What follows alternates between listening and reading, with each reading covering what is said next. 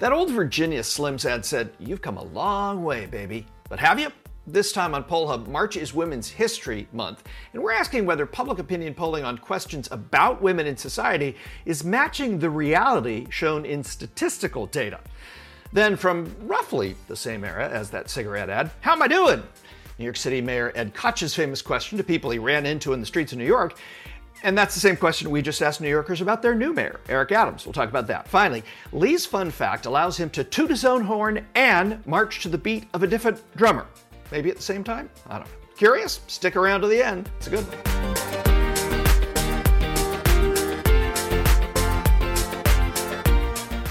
Hi, everybody. Welcome to Poll Hub. I'm JD Dapper. And I'm Mary Griffith in for Barbara Carvalho. And I'm Lee Marengoff. March is Women's History Month, and I probably shouldn't be saying that because I'm a guy, but thanks for letting me speak a little bit of my piece here. We thought it would be interesting to look, there's some new polling, Gallup did some new polling, for instance, around people's perception of women in society in America, and actually they did it internationally as well. We thought it would be interesting to look at what the perception is versus what the reality is shown in some statistical data regarding women in society. So let me start real quick with the Gallup survey. It shows that 60% of Americans are now satisfied with the position of women in the country, in society. There is a gender gap, perhaps not surprisingly. 56% of women say that, 66% of men, so there's a 10-point gap, say that. One thing that stood out was a little surprising, maybe. Republican adults without a college degree are the most satisfied of the demographic groups we looked at. So that group thinks that women feel like women are probably doing the best. The data that we're talking about, though, is regarding violence against women and the numbers there, and then this pandemic and what it's done to the economic conditions and the job prospects for women, and that's what we're going to get into. I will shut up. I'm a guy. We've got a couple of women on the panel today, though, that have a lot to say about this. Mary, take it away. Well, please, Jay, don't shut up. But I'm not really not surprised at all by that 56% of women who are satisfied with women's position in the nation currently. I grew up in the generation, I was a teenager in the 1990s, and always had this perception that women could have it all. They could have the career, they could have the family, and they could just chug along swimmingly. Well, now that I'm going to say it, a 40-something with 3 young children and working, you can have it all, but there is a cost involved in that. And as Casey Schaff and I, our production supervisor, were talking about just the other day, it's a lot easier when you have a lot of resources at your disposal, like household help or a nanny or childcare, who can help you have it all. So, whatever the cost is for a woman individually, whether it be less sleep, whether it be less time with her kids, whether it be feeling guilt about not being with her kids while at work, or feeling the stress of not getting everything done at work because they need to take time for family life, it is difficult to say that women can have it all. That's just my position. It might be a controversial position to take. That said, though, I will say that women have more opportunities, certainly, than they did a few decades ago. So in terms of the opportunities, I think that women do see more opportunities, but I think that the next generation really needs to pick up the torch and fight for equality for the opportunities, because I do think that there is a great deal of difference between the opportunities that women and men face in society in general. So Athen, you are a sophomore at Marist College. Thrilled to have you here today. So what is your perception of women's role in America today? She's also, we should just note, she's the editor now of the podcast. Right. So we didn't randomly bring her in from anywhere. Athen's been helping produce and edit the podcast now for most of her sophomore year. So anyway, I just wanted to clarify that. Well, it's fun to switch roles and actually be on the podcast. And I can't wait to edit my own voice this week. But for me, my perception on women's roles in society, I think there's no doubt that women's roles have come a long way and have definitely improved in past generations.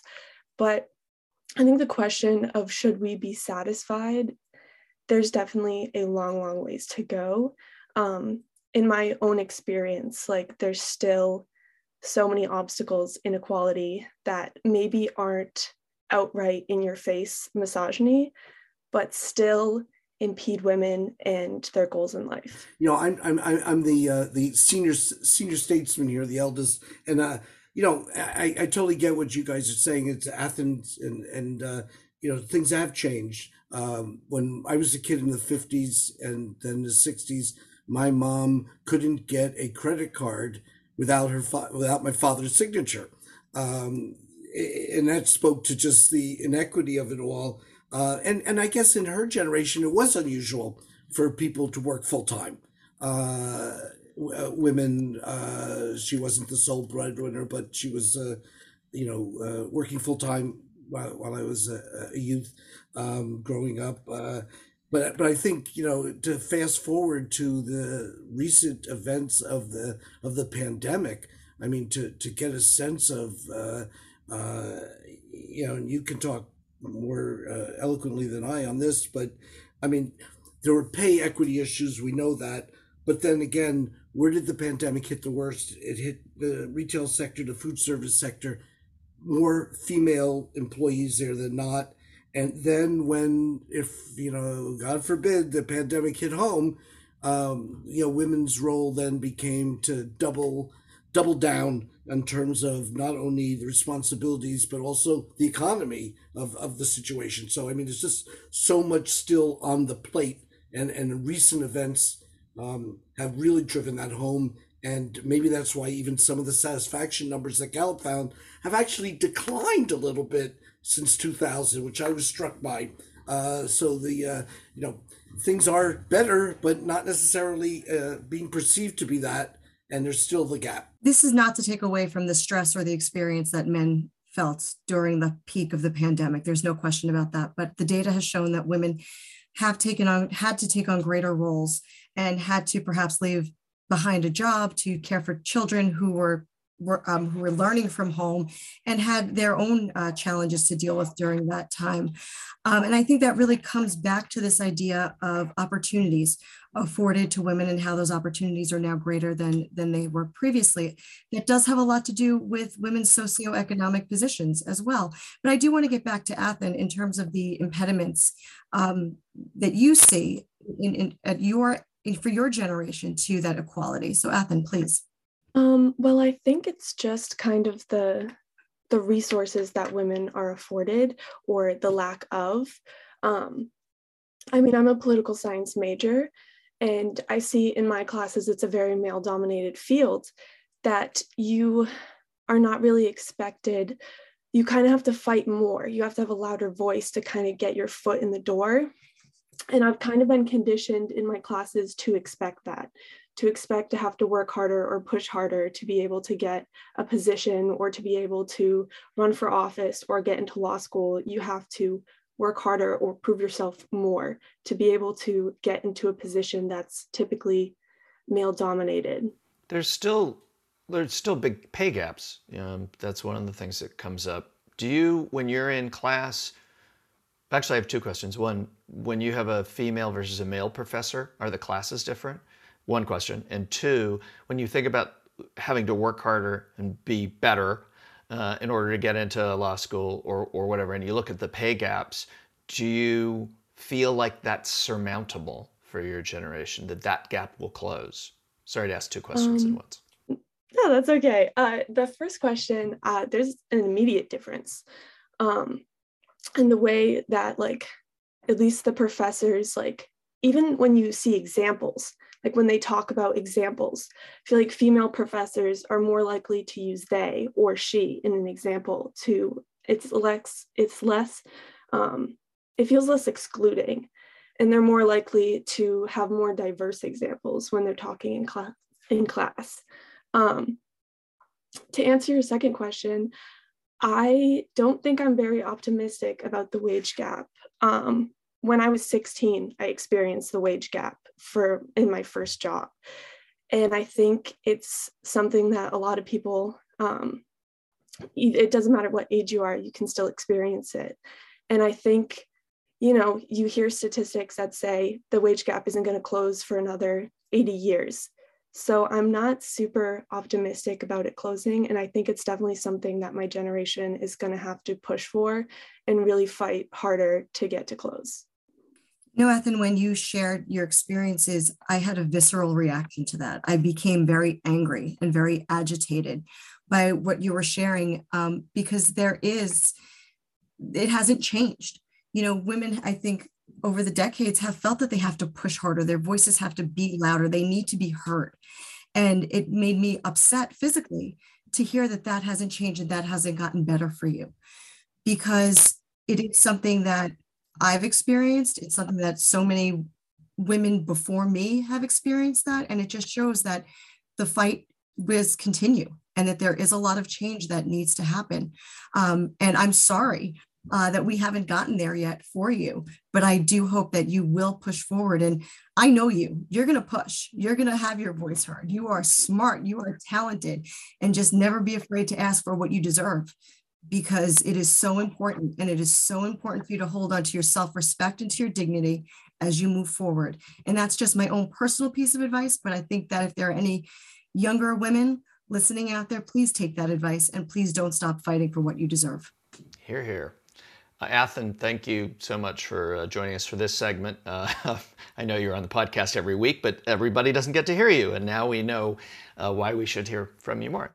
So let's dig into some poll numbers that the Marist poll just released this week. And we've gone local this time around, focusing on New York City and on the job performance of Mayor Eric Adams. This is the first time that we've measured Adams' performance since he took office at the beginning of January.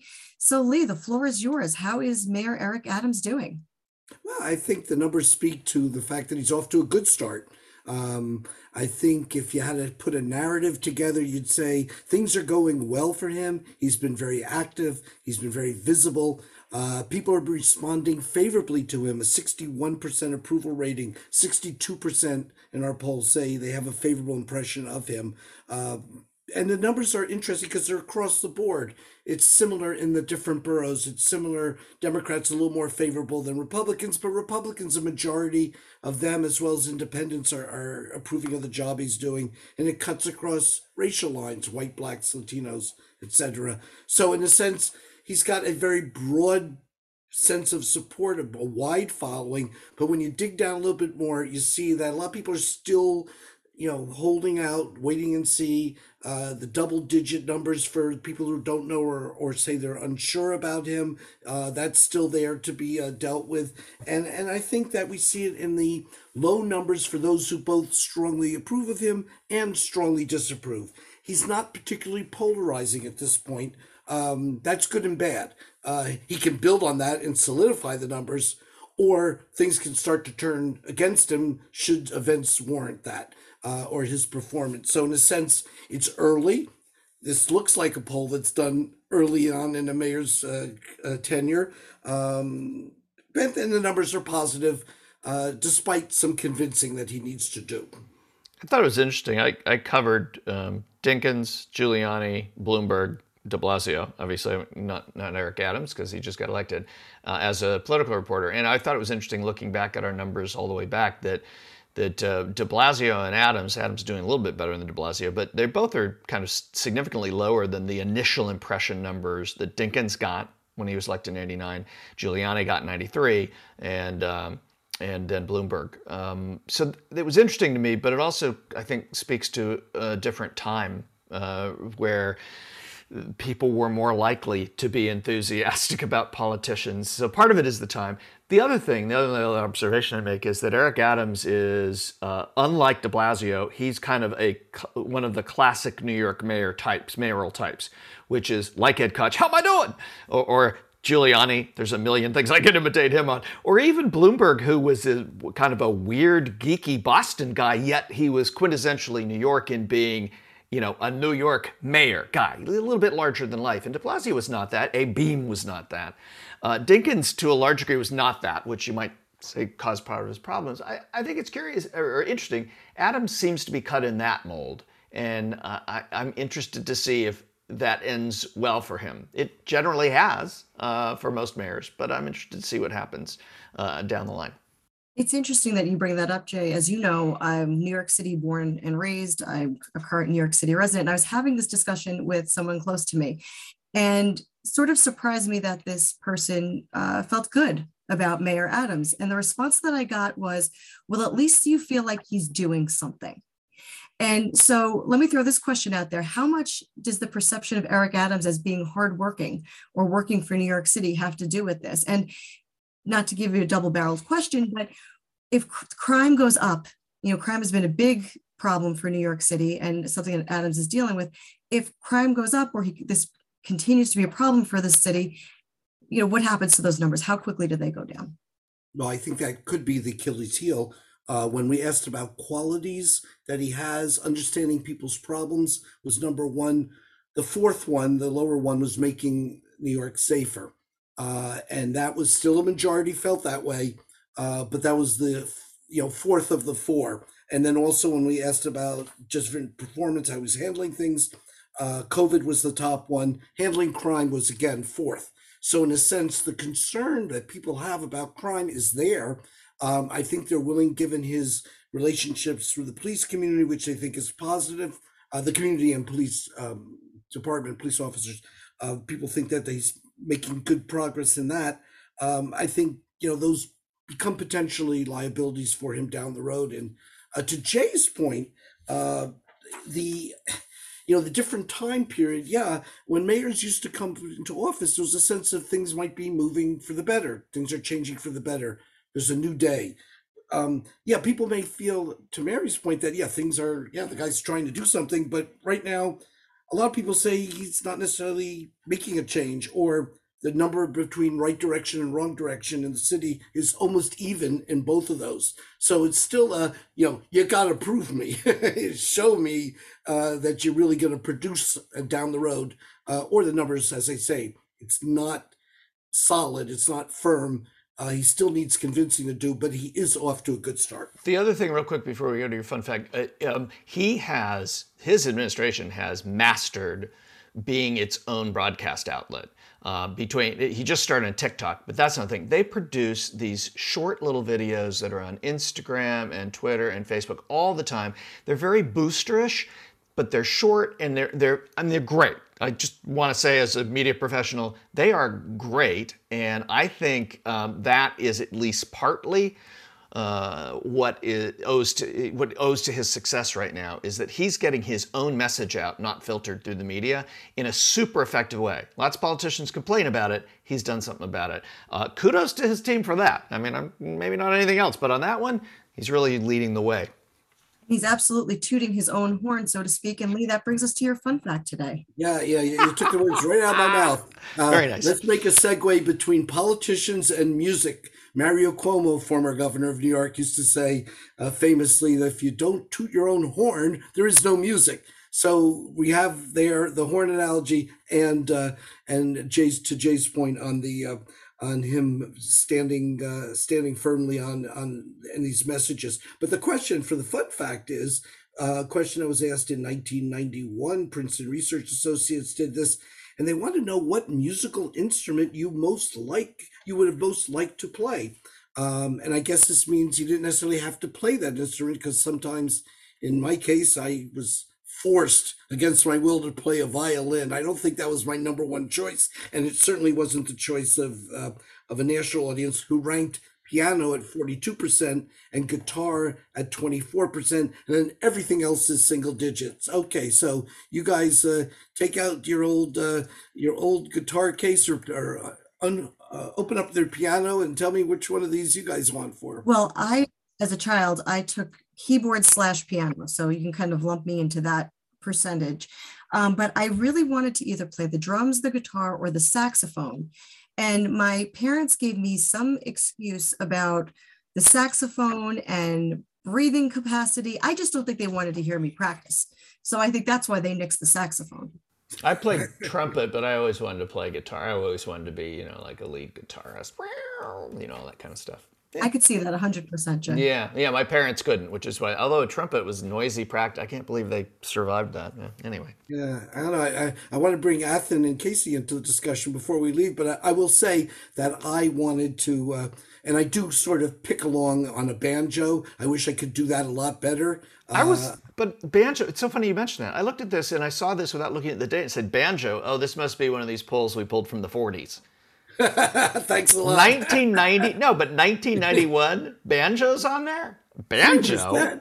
3%. These may be people who were alive in the 40s, so it could have been. I mean, I can pluck a little bit, but I would put I get all 5 strings involved, but it's probably a C level. How's that? Athen, save us. Athen, save us. Yeah, you're back.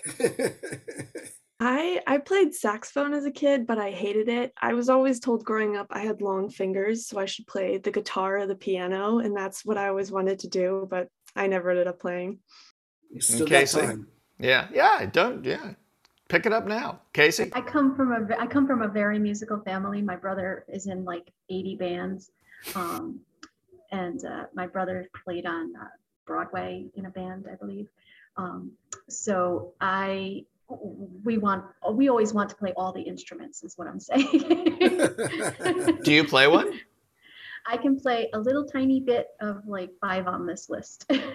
Wow, that's impressive. The banjo, it might be explained by the 90s being the beginning of the bluegrass resurgence. Yeah, that's true. So, do you play any banjo? I do not play any banjo. Oh, because I was going to say, you and Lee, we could have a banjo duet. It would be like, that Devil Went Down to Georgia song or something. Oh, no, those were unfun fact. Fiddles. That Never would mind. be an unfun fact. I'll say my father was a piano tuner. That gets you somewhat close to an instrument, right?